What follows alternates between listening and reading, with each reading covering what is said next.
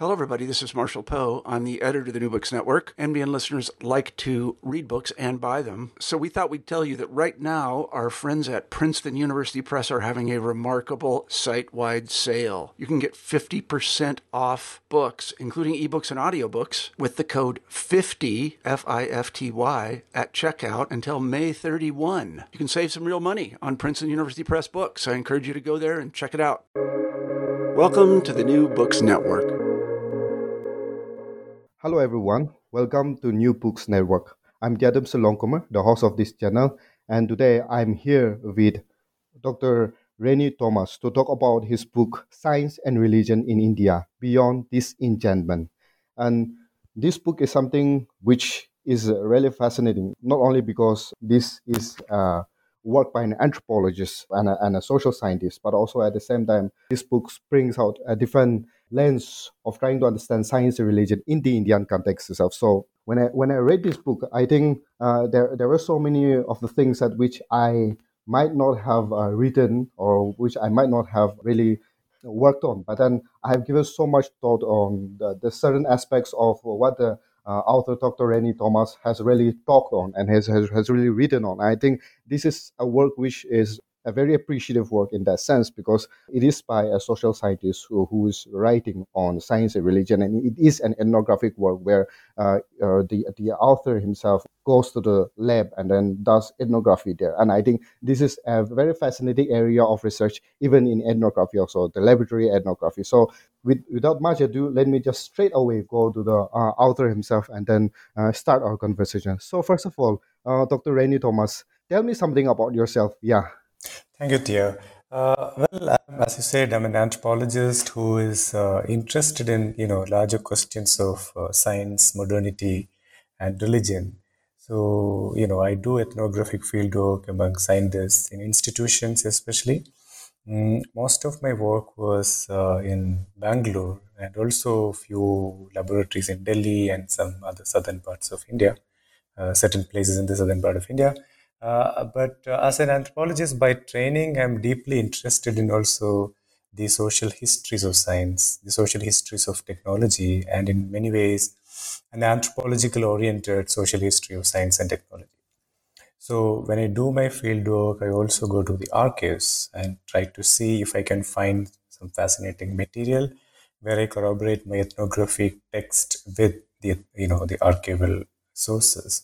And I think that's what makes the question of science and religion very interesting, because when we look at the contemporary life of science and religion in India, or for that matter, any societies, I think it's very significant to understand how that was the case, say, for example, 50 years ago, 60 years ago, and in what ways we can actually think of having a conversation between the past and the present on, in my case, of course, the question of science and religion. Yeah, so yes, as an anthropologist, I'm interested in and excited about these questions.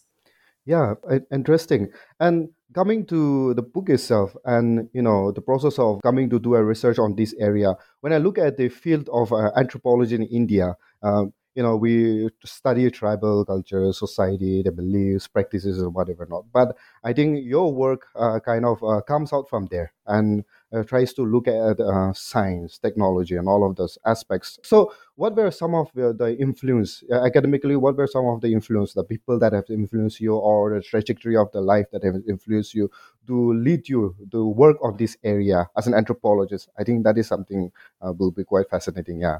That's a great question. When I was trying to do my field work, as part of my PhD program, I was very clear that I didn't want to really go to my own society. So like many of the anthropologists of our time, what they do is to really study their own society, and of course, the reason being familiarity with the language and culture, etc., etc. But I was actually hugely influenced by some of the anthropological work, say, for example, the works of Bruno Latour and various other anthropologists of science. So I wanted to really study scientists, mainly because anthropology as a discipline had a very different past, right? So studying the so-called, right, non-moderns, and I really wanted to study the so-called moderns. So when you imagine the institutions of science, when you imagine, for example, the idea of a laboratory, you don't really associate anything religious, anything spiritual, anything ritualistic with these spaces. But I was very keen to really understand, these sites of knowledge production, and that's how I really started my fieldwork among scientists in Bangalore. And of course, one of the, in my introductory chapter, in fact, I discuss in detail, it's not easy for an anthropologist to really enter into the world of science and scientists, because, an anthropologist and social scientists are seen as outsiders, and they don't really understand the world of science. So for me, it was very, it was not an easy journey, but I was also lucky that I could really convince the scientists and the laboratory, and I became part of the laboratory, and then rest is history. And it's interesting mainly because I was not very uh, well. Of course, the thing about Indian anthropology is that, of course, we have a very diverse history of anthropology in India, but most of the available anthropologists, of course, there are exceptions. Of course, as you have very clearly mentioned, was on the questions of tribals and the questions of caste and the questions of religion, etc., as very, exotic objects in many ways, right? But I would argue that, of course, all these categories are very significant. In fact, it's only by looking at these concepts, looking at these all those objects, that we can also study, the modern entities such as science. And I clearly show in my book that, when you look at science and religion, you can't really look at science and religion as categories without looking at, for example, the question of caste. Right. So therefore, I was very clear that I wanted to look at a space that was not necessarily studied by anthropologists before in India. Of course, these questions are already raised by important anthropologists such as, J.P. Subroy and Shiv Viswanathan, etc., in different contexts. But I was trying to really look at the everyday practices, the everyday religious practices in scientific institutions and laboratories. Yeah, and I think I like the connection you made between the society and the science itself. And this is where you also mentioned about doing ethnography among scientists, and for you as an anthropologist to go into the area of science and mingle with them, and also do ethnography with them was, as you have said, was not quite easy. So the methodological framework of the book also depends upon the laboratory ethnography, right? So, can you explain to the listeners what really is this laboratory ethnography is? How do you carry out this ethnography? What is this methodology kind of conceptually looks like? Yeah, I mean, uh, this idea of a laboratory ethnography, in many ways was very revolutionary in anthropology, right? Because, the notion of a field in that sense got redefined and reshaped when anthropologists started really studying the laboratory practices, right? Of course, especially with the coming of the discipline of science and technology studies, science and scientific laboratories became an object of inquiry for anthropologists, right? So, of course, there isn't any standard way of actually doing laboratory ethnography, just like any other fieldwork, because we actually invent methods when we really start being part of the laboratory. So, in my case, it took many months to really convince them the significance of what I was doing. And most importantly, the question that I would face always is, what are you doing in a scientific laboratory? Because you're not a scientist, right? And I think this insider outsider dichotomy, becomes a problem for anthropologists, especially when you study the so called modern institutions, right? Where everyone other than scientists are considered as outsiders, right? Of course, I'm talking about institutions where they don't really have any, any courses on social sciences, and departments on social sciences, etc., etc. Right? These are essentially research institutions for pure sciences in that sense, right? Now, as a laboratory ethnographer, like all other ethnographers, what's more important is, of course, the power of listening, because you're going to be part of the laboratory for more than a year sometimes, and it's of course a friendship that you're building up with your lab mates, right? So after a point of time, of course they would accept you as a member of the laboratory, but not necessarily as an insider, but they would recognize you in that sense, right? So in my case, after I think 4 months, I really started having conversations with them, and then with my lab mates. They started asking me questions, and in that process, I also had organized, a few lectures. Say, for example, a lecture on philosophy of science, a lecture on history of science, by historians and philosophers of science.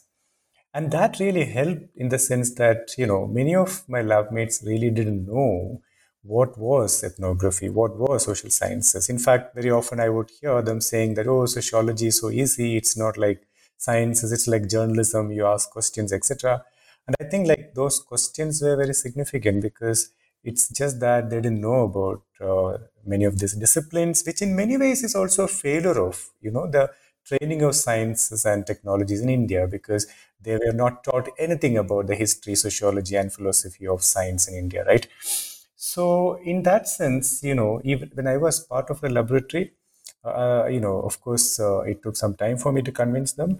But once that process happened, it was kind of easy for me. And of course, as laboratory ethnographer, you are part of the institute, you're part of the laboratory, and using that identity of a laboratory member, you will also be interviewing people and scientists from other departments, right?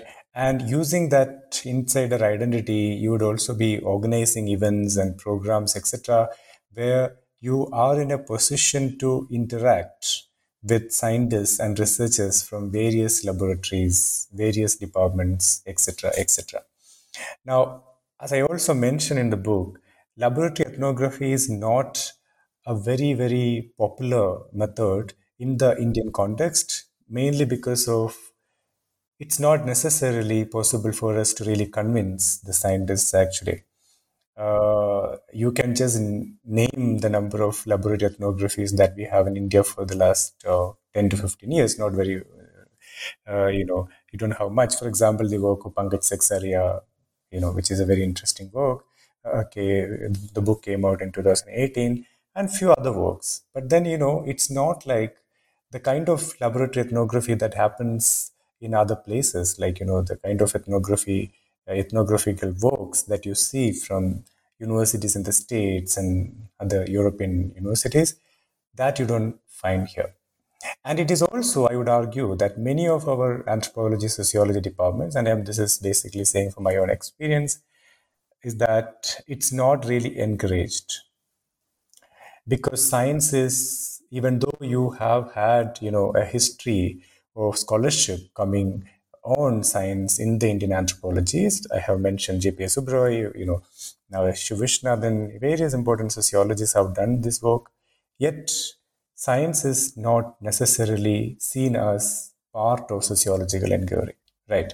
So I think it is a challenge, and of course, uh, it's difficult to convince the laboratories, but at the same time, it's also the problem with actually anthropology and sociology as disciplines in India. Yeah, the way you pointed out about the distinction in sciences and social sciences in the Indian context, and of doing laboratory ethnography is something which is very significant. And for the upcoming people, those who are planning to work on laboratory ethnography and use this method, it'll be something which will be very helpful in that sense. And whatever you have described is has also had a history in India of why we see this divide very strongly, and why these two are not coming together in the sense of their academic discourse. So this is where you mention Nehru and his significant contribution to the post-colonial construction of Indian academia in terms of trying to understand the sciences. So what was Nehru's philosophy in that sense of his understanding of science and how India should technologically move out into, and then what were his understanding of the Indian context itself, the Indian itself, right, the India itself. So what were some of his contribution and his thoughts? Yeah. So the chapter, in one of the chapters, actually, chapter one, is it's basically my attempt as an anthropologist to really look at a historical case of Nehru and the ways in which Nehru really conceptualized the question of science and religion. And this idea, came to me mainly because I was interested in the larger question of scientific timber, right? So I started really looking at archival sources on this question of scientific timber and the ways in which Nehru conceptualized the idea of scientific timber and the idea of science and scientific method, etc. Nehru, of course, played a key role in really defining what constitutes modern science in India. I mean, of course, historians of science have written extensively on that, which is a very well documented aspect of Indian history of science.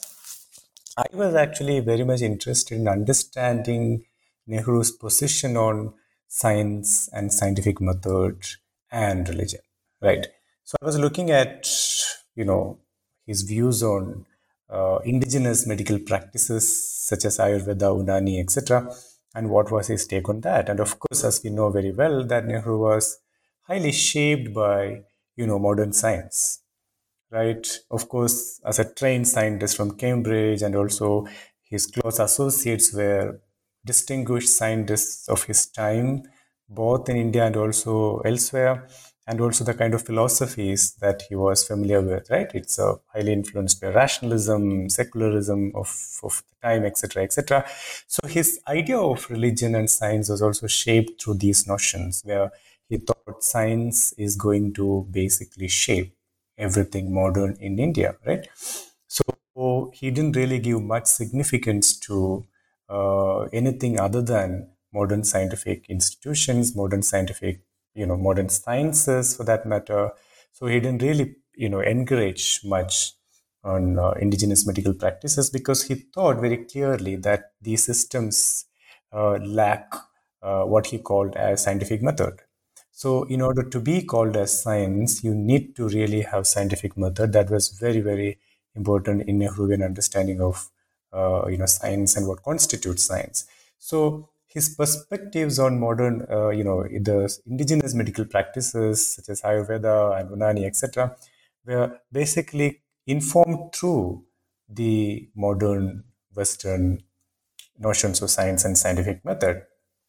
And of course, as I discuss in the book, he did face criticism from his fellow, members of parliament and his friends, etc. But I argue that one needs to also keep Nehru in his time because you know it's a complicated question because it's a newly independent country and then really trying to promote certain notions of scientific timber and secularism, etc. But having said that, I think it's important as anthropologists and historians to read those archival sources and see how and what was really wrong with Nehru's reading of, science. And this dichotomy, this, dualism that he has created between science and religion was very clear in his understanding of systems of medicine, etc. So I argue that when we look at the contemporary India, it's important to also look at the historical, event that we can very clearly trace through archives and the role that Nehru played in creating this dichotomy of science and religion in many ways, even though it was not necessarily about science and religion, but it was actually about the idea of science and non-science in many ways. Yeah, Yeah. and we can also see that the dichotomy created by Nehru has been percolated in the very much in the Indian context. But also at the same time, moving on, there comes the question of religion and science. We know very well that the term, both of this term itself, is very much a contested term. So, in your work, how do you use these terms and how do you understand it, the term religion and science, and also how to does in the Indian context, how does the Indian context understand these two terminologies? Yeah. Yeah. No, this is, of course, a complicated question, and I again address that in the book, actually, right? Of course, religion as a category was highly contested and debated and, challenged by various scholars, including Talal Asad. And same is the case of science, right? But in this book, I use religion and science as the way it is kind of described by the scientists.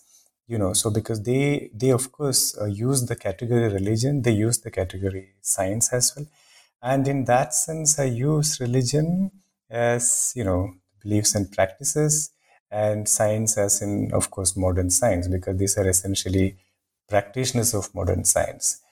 Having said that, one should also keep in mind that just like the word religion is contested, all the categories are contested, right? Of course, there is now emerging scholarship on connected histories, whether we can actually argue that religion is just a Western category. What about the kind of historical connectedness that different sites had, etc., etc. So I'm not really going into detail on that questions, but I think I use religion as the way the scientists have described their identities, and I thought it was important to have these notions to work through as concepts for anthropologists. So whether I use the word religion or spirituality or culture, and you can see in the book that I kind of problematize both the notions of culture and religion in different chapters, because these are categories used for a purpose, but these categories also have its own politics in the Indian Mm. context. Yeah, and interestingly, as you have said, that you have used the term science and religion, and how the scientists would use it. So, and that is where we come to your ethnographic work, right?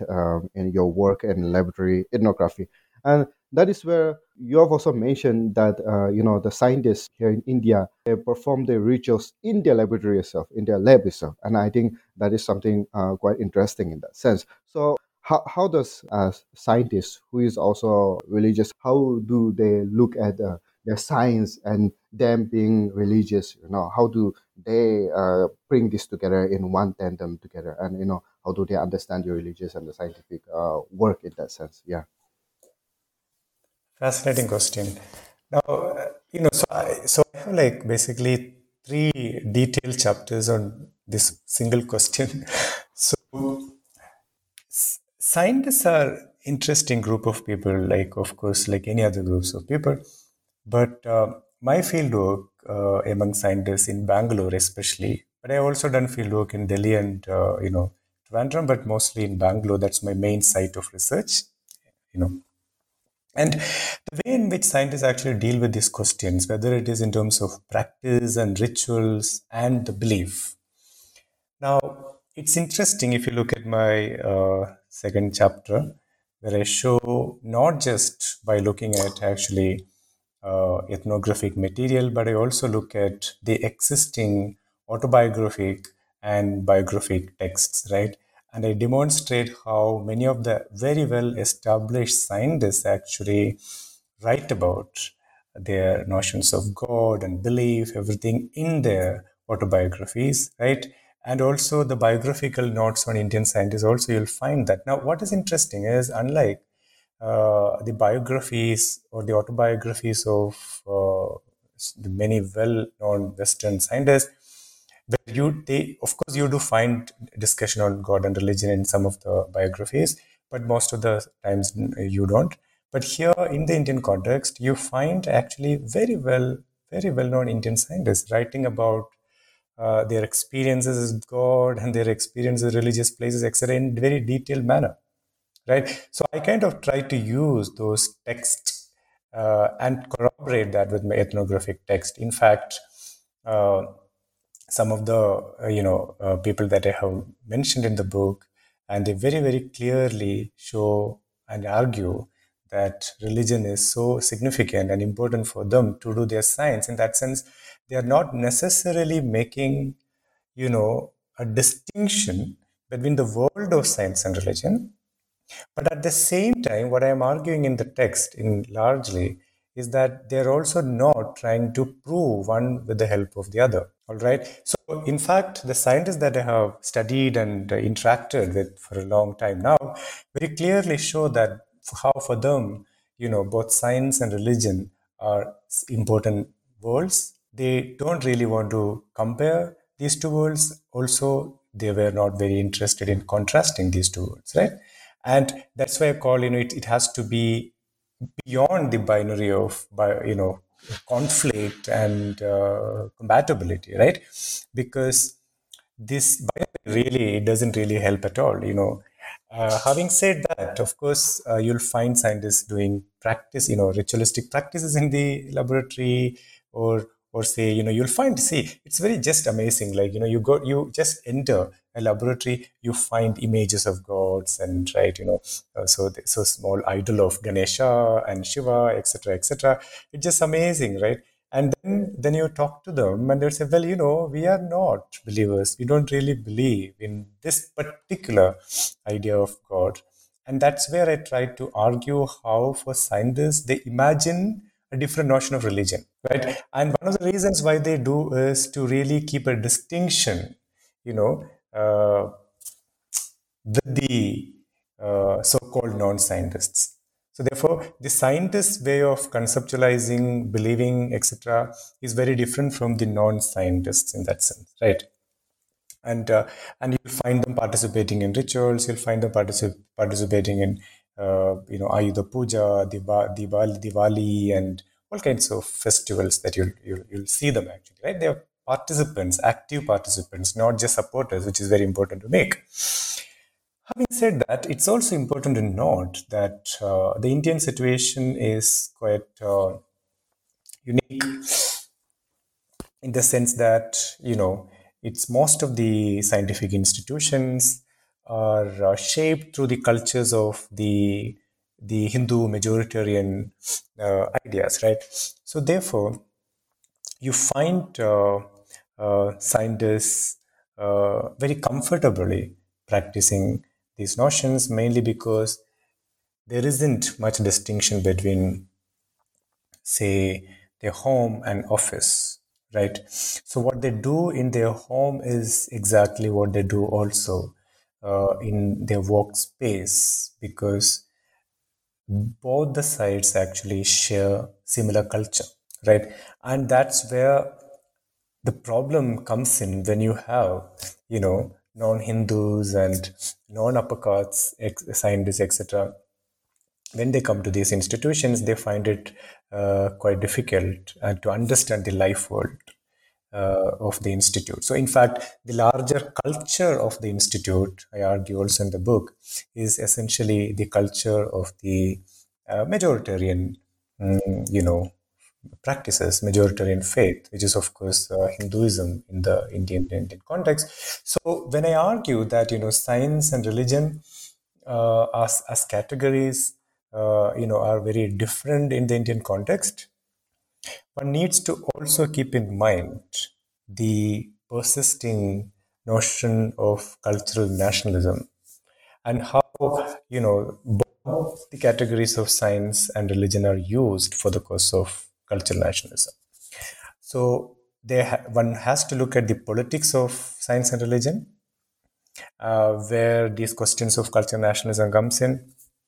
And on the other hand, one needs to also look at the specificity of the question of science and religion in Indian context, which is important as anthropologists and historians, right? So therefore, I argue in the book that when we study science and religion in India, it's not an easy task, because very often there is a tendency to actually look at science and religion in the Indian context. But what you see in many of those texts on science and religion, it's basically science and Hinduism, right? So therefore, I argue that one needs to reconceptualize what we, when we use these categories of science and religion, and understand the diversity, understand, how different system respond to these questions differently, etc. It's very important to understand the diverse traditions in the Indian context. Because I think like if you don't really look at this diversity, there is a chance that we will actually miss the meaning of science and religion in India. Yeah, I think you have put in a lot of contents in there which needs little bit of unpacking. And so one question that comes is this one, where you also mentioned where scientists, the kind of religious practices that they practice or the kind of religiosity that they practice by a scientist, they differentiate it from a layperson. The scientist you have mentioned that they differentiate from a layperson, but also at the same time the scientist also differentiates between what is certain what aspects of practices are cultural and what practices aspects of practices are religious. So how do they make this distinction between the themselves and the layperson being religious, and also the distinction between the culture and religious in that sense? Yeah, that's a fascinating question. So, you know, it's kind of interesting because if you if you speak to the scientists, they say that well, we are not like actually the laypersons, right?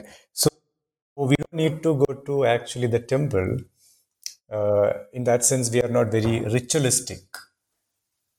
But the laypersons are, in their own words, the laypersons are ritualistic in the sense that so many of the scientists would say, if you look at some of the discussion, they would say, they don't really understand why people go to, huge temples and be in queue for a long time to see the sanctum sanctorum, because they think that it's not necessary, right? And they think that like they have a faith and they can just sit in their comfortable place and then pray to God. That's completely fine. So in that sense, they argue that even though they are religious in nature, their religion and the notion of religion is very distinct from the laypersons. And this notion of distinction keeps happening actually in among scientists. Like when you speak to the atheistic scientists, right, they would make a distinction actually from those of the religious scientists. But what's interesting is both the atheists and the religious scientists would come together to really embrace this notion of culture, right? So even atheist scientists would say that, well, I don't really believe in God. I don't really go to any of these religious places or pilgrimage places, but I do believe in the idea of culture. And I try to argue that this culture, of course, in the context is caste habitus, and that kind of unites both the religious and the atheistic scientists, right? So when they make a distinction, of course, when it comes to especially with reference to the so-called laypersons, where their religion is very different from the scientists. In that sense, they're also trying to make the identity of being a scientist believer. They're different from them. So in that sense, it's. I think there I also discuss the whole notion of the power that we associate with science and scientists, right? So they think that even when they say that they're believers, when they believe in God, they have to make that distinction because they associate their identity with science, right? It's a larger notion of power than that's associated with science. So therefore, as a scientist, I have to be different. So very often you see, in the text as well, they say that my family members are very religious, but not me. I respect their faith, but I'm not ritualistic like them. And they create their own notions of belief, for example, right? They would say, well, for me, helping a person is actually a religious act, not necessarily going to a religious place, right? So this the notion of distinction is quite fascinating between religious and non-religious scientists. And of course, the question that you were asking, which is very pertinent, is basically about the distinction between religion and culture, right? Now, as an anthropologist, I was kind of, excited and curious to know the life of the category culture. I mean, we are students of anthropology, culture is from the first day of your training, right? But what's interesting is, the way in which scientists actually conceptualize culture, right? What is culture? What are the festivals that they would consider as culture, right? So, certain festivals are seen as cultural, certain festivals are seen as religious. Now, it's noticeable that the festivals that are seen as religious were mostly, non-Hindu festivals like Eid and Christmas, etc., were seen as religious, and therefore you don't have actually much of a celebration as well in these places. But what are basically called as cultural, right? Whether you think about Ayudha Puja, whether you think about Diwali, Ganesh Chaturthi, etc., were actually conceptualized as cultural, right? And therefore, when you conceptualize these systems as cultural, it's not necessary that the culture is actually in contradiction with science, right? So you can actually practice culture in a science institution, right, in that sense. So it is also very strategic act, right? And again, this is nothing to do with one scientist to two scientists. This is where we need to really look at anthropologically and historically the very culture of these institutions, the culture of scientific institutions. And of course, it was completely shaped, not just in the last 10 years or 20 years, but historically, these were culturally upper caste in nature. Therefore, whatever that you have in the institutions are actually seen as cultural, and therefore, when an outsider, so-called outsider comes in, it becomes a problem for both of them, right? Because you already have an insider as Ajanta Subramaniam Ajanta Subramanian anthropologist, in her work on IITs very clearly demonstrates, right? The notion of insider and outsider with reference to caste, because these institutions are already shaped through the life and the worlds of the Brahmins, right? So, yeah. Very true. You have explained that very, I mean, clearly and properly, and that is where I also want to come into the aspect of the atheist scientists and look at the notion of atheists in India, right? I had a conversation with a PhD scholar from Edinburgh University, which I have uploaded our conversation in my YouTube channel. He is working on atheism in India. And I haven't really written or done anything on this, but then I have given a lot of thought on atheism and all of those as such. And the way I think about one aspect of it, where I think about atheism, is something like this, where a person from America, the way he or she identifies himself will be very different from how a person from India, he or she will identify himself or herself as a atheist. Because the person from America, let's say, will identify himself or herself as an atheist by rejecting the Christian notion of God. So there are certain ideas, cultural ideas of God, and that is where he or she might knowingly or unknowingly do that in that sense, right? That he or she might not have all the ideas of God, but he or she have certain cultural notions of the idea of God, which is Christian idea of God, and by rejecting that, he or she identifies herself as a Christian. In India, I'm sure the context, the understanding will be very different. So how does one identify himself or herself as an atheist in India, and what does an atheist scientists look like in that sense? Yeah. Yeah, again, very interesting question. So, so my interest in studying atheism, of course,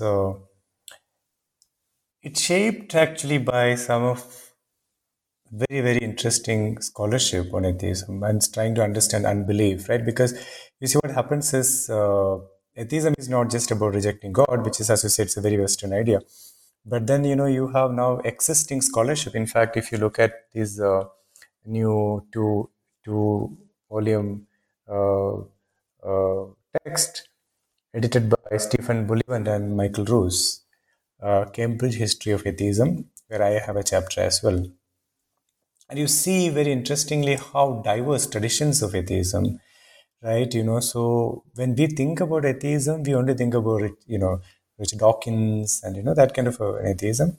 But that's not the case when you really study atheists, right? So anthropologists have demonstrated very clearly from different sites that what people really when people use the word atheism, it has a very different meaning in different sites and different places. And it is important that we understand that instead of, giving them this identity that atheism means godlessness, etc., etc. So in my own work, I try to show how the scientists, when they use the word atheism, what does it mean, right? So of course, when they use the word atheism, very clearly it means that um, they don't really believe in certain notions of God, etc. But it's not. It doesn't mean that they don't really belong to the culture, right? So, in that sense, in many ways, they belong to the larger culture of the religion.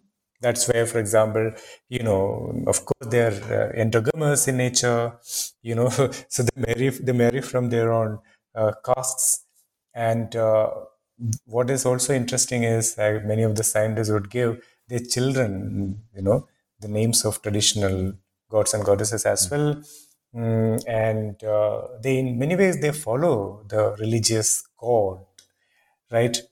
But they don't really believe, as they would say, in any notions of God. I think that kind of a flexibility is there when it comes to the idea of atheism in the Indian context. So it's not just among scientists, right? Even generally when you speak to atheists, you hear them saying that, well, but culturally, I believe in certain things, right? It is this notion of that culture that was interesting to me as an anthropologist, right? And that's where I try to show that even when we think about the idea of atheists and atheist scientists in the Indian context, they're not necessarily talking, uh, they're not necessarily saying that they don't believe in any notions of God, right? And in that sense, there are similarities actually between the religious scientists and the atheist scientists. So it's very difficult to make that distinction, right? In many ways, and also uh, what unites the religious and the non-religious or the atheist scientists is also this, that the coming together of their cultural life, right? So the atheist scientists that I spoke to, they criticize the religious scientists for being, superstitious in nature, that they are not scientific enough in that sense. But then, it's interesting how they come together on questions of culture. And for example, the celebrations, you find everyone together. You'll find atheist scientists also doing the same thing as what the non-atheist scientists is doing, right? So I would argue, and I also discuss that in the text, is that there needs to be, new understandings of atheism, from different sites and different locations, and that will actually challenge the kind of deterministic notion of atheism that we have in the popular world, right? Uh, but that's not really what happens in real life when you interact with people, when we start doing field work, etc. So, before coming to my last question, you talk about the dichotomy between science and religion and how in Indian context it's a bit different, right? And you talk about it through your ethnographic work and all of those aspects. Now, you have mentioned about this one a little bit, but also this question is a bit popular level question in the sense where there are people trying to prove God through science. And then there are certain statements which says that the language of science to prove the existence of God is invalid, something like that, right? In one of your discussion, you kind of mentioned someone saying that one. So how does in the Indian context, since science is not used as something to really prove the existence or non-existence of God, which is a very popular level discourse that happens, and people are really fascinated with it. So, are these distinctions maintained in the Indian context, and how are these conceptualized in that sense, and how can we carry both of this in that sense, the scientific aspect of it, and then the religious aspect of it, and then and then bring this together and then move ahead in the sense of trying to understand God itself, but also at the same time God, which is an ineffable aspect of human life, but also at the same time the material aspect of human life, right? The logical and and all of this aspect. Correct. Yeah. Yeah, that's a very interesting question. So, as I mentioned already, see the idea of a proof for the scientists, they don't really consider this notion of proof when they think about God or religion for that matter. So they very clearly make a distinction actually between the world of science and the world of religion. And for them, proof is an important category when it comes to, of course, science. But in fact, many of them have argued, and I discuss in the book that they think that it's meaningless to really use this notion of proof to understand science, because these are two different worlds, two modes of existence. Actually, if I have to use Latour's terminology, these are two different modes of existence, and comparing and contrasting them are actually problematic and meaningless for them. So the way in which they conceptualize these questions of religion and science, where religion plays a major role, of course, for their life, and but not in terms of proving the existence of God. Of course, as you said, this is a very old kind of question where many of them, in fact, told me that they were not at all interested in really looking at this question from that point of view, because trying to understand a deity, trying to understand a God, a belief through science for them is really not what they really want to do. So that distinction is very clearly, kept in their life world, everyday life world. Yeah. So let me come to the last question that I have. And you have mentioned about the aspect of caste and politics in India in terms of in the scientific journey. And you have mentioned about it in our conversation as of now. And you also told about how the laboratory culture is very different when someone from different castes come to that laboratory and all of those aspects. So can you please expound more on the caste and the science and the politics aspect of it? Yeah, sure. Now, of course, for various historical reasons, that the Indian institutions in fact, any institutions, but of course, I'll be talking only about the scientific institutions, are mostly dominated by the upper castes, right? And in that process, they also created certain kind of culture, all right? And therefore, that those are cultures in terms of maybe the dietary practices, maybe what they call as cultural programs, etc., etc. Now, these are very much, the cultural codes of the upper castes in many ways, right? And therefore, when you have people coming from other sections, it becomes very difficult for them. Of course, sometimes they'll have to compromise, which I have observed as well. But of course, there are resistance, right? And that is especially coming from students. Like you think about Ambedkar Students Association, many of the IITs, etc. Right? In that sense, there is a larger resistance now. It's coming for sure, but it has not really reached the higher level of institutions, where I think it is important in that sense to what is lacking now is basically representation of faculty members from diverse backgrounds, right? So the statistics also very clearly shows the number of Dalits and the OBCs are like really less, right? So, this is again, as a result of RTI filed by students and researchers who are from the communities that are not represented actually in that sense, right? So, therefore, it's important, I think, that for the cause of democratization of knowledge, democratization of science, uh, it's high time that you have more diversity. Right.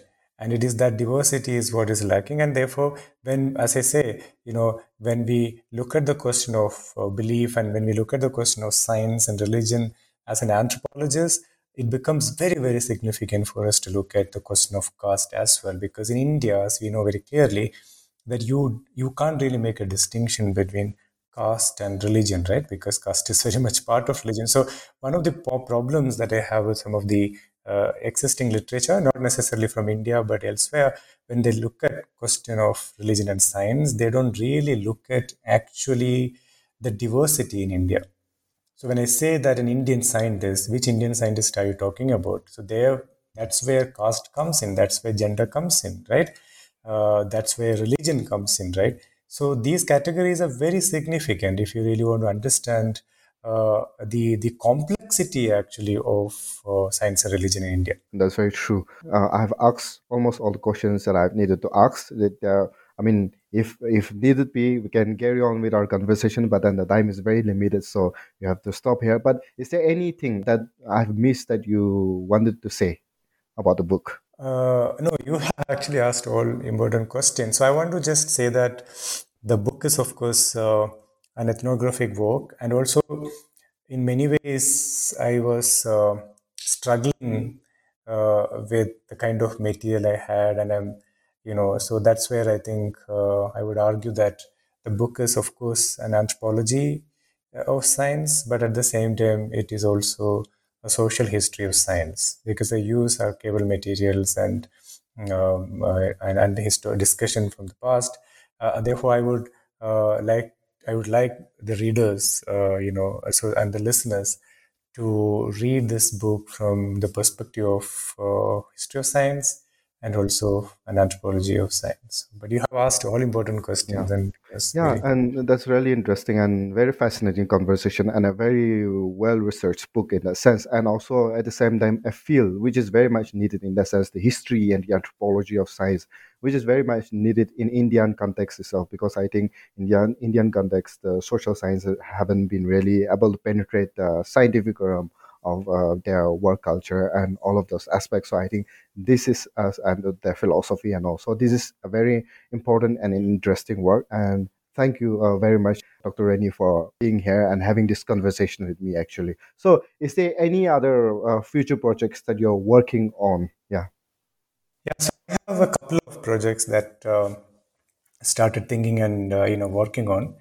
So I'm in the process of looking at actually the life world of technicians and workshop workers and machinists in Indian scientific institutions, and trying to understand and see the possibility of thinking about a history and anthropology of science through them, not necessarily through the scientists, because the existing literature, mostly what we have, these are all told, right, through scientists. So I'm trying to really look at the possibility of constructing a history and anthropology of science through the life of machinists, and because their memory of people, their memory of instruments, etc., are just amazing. So I did interview machinists and technicians, etc.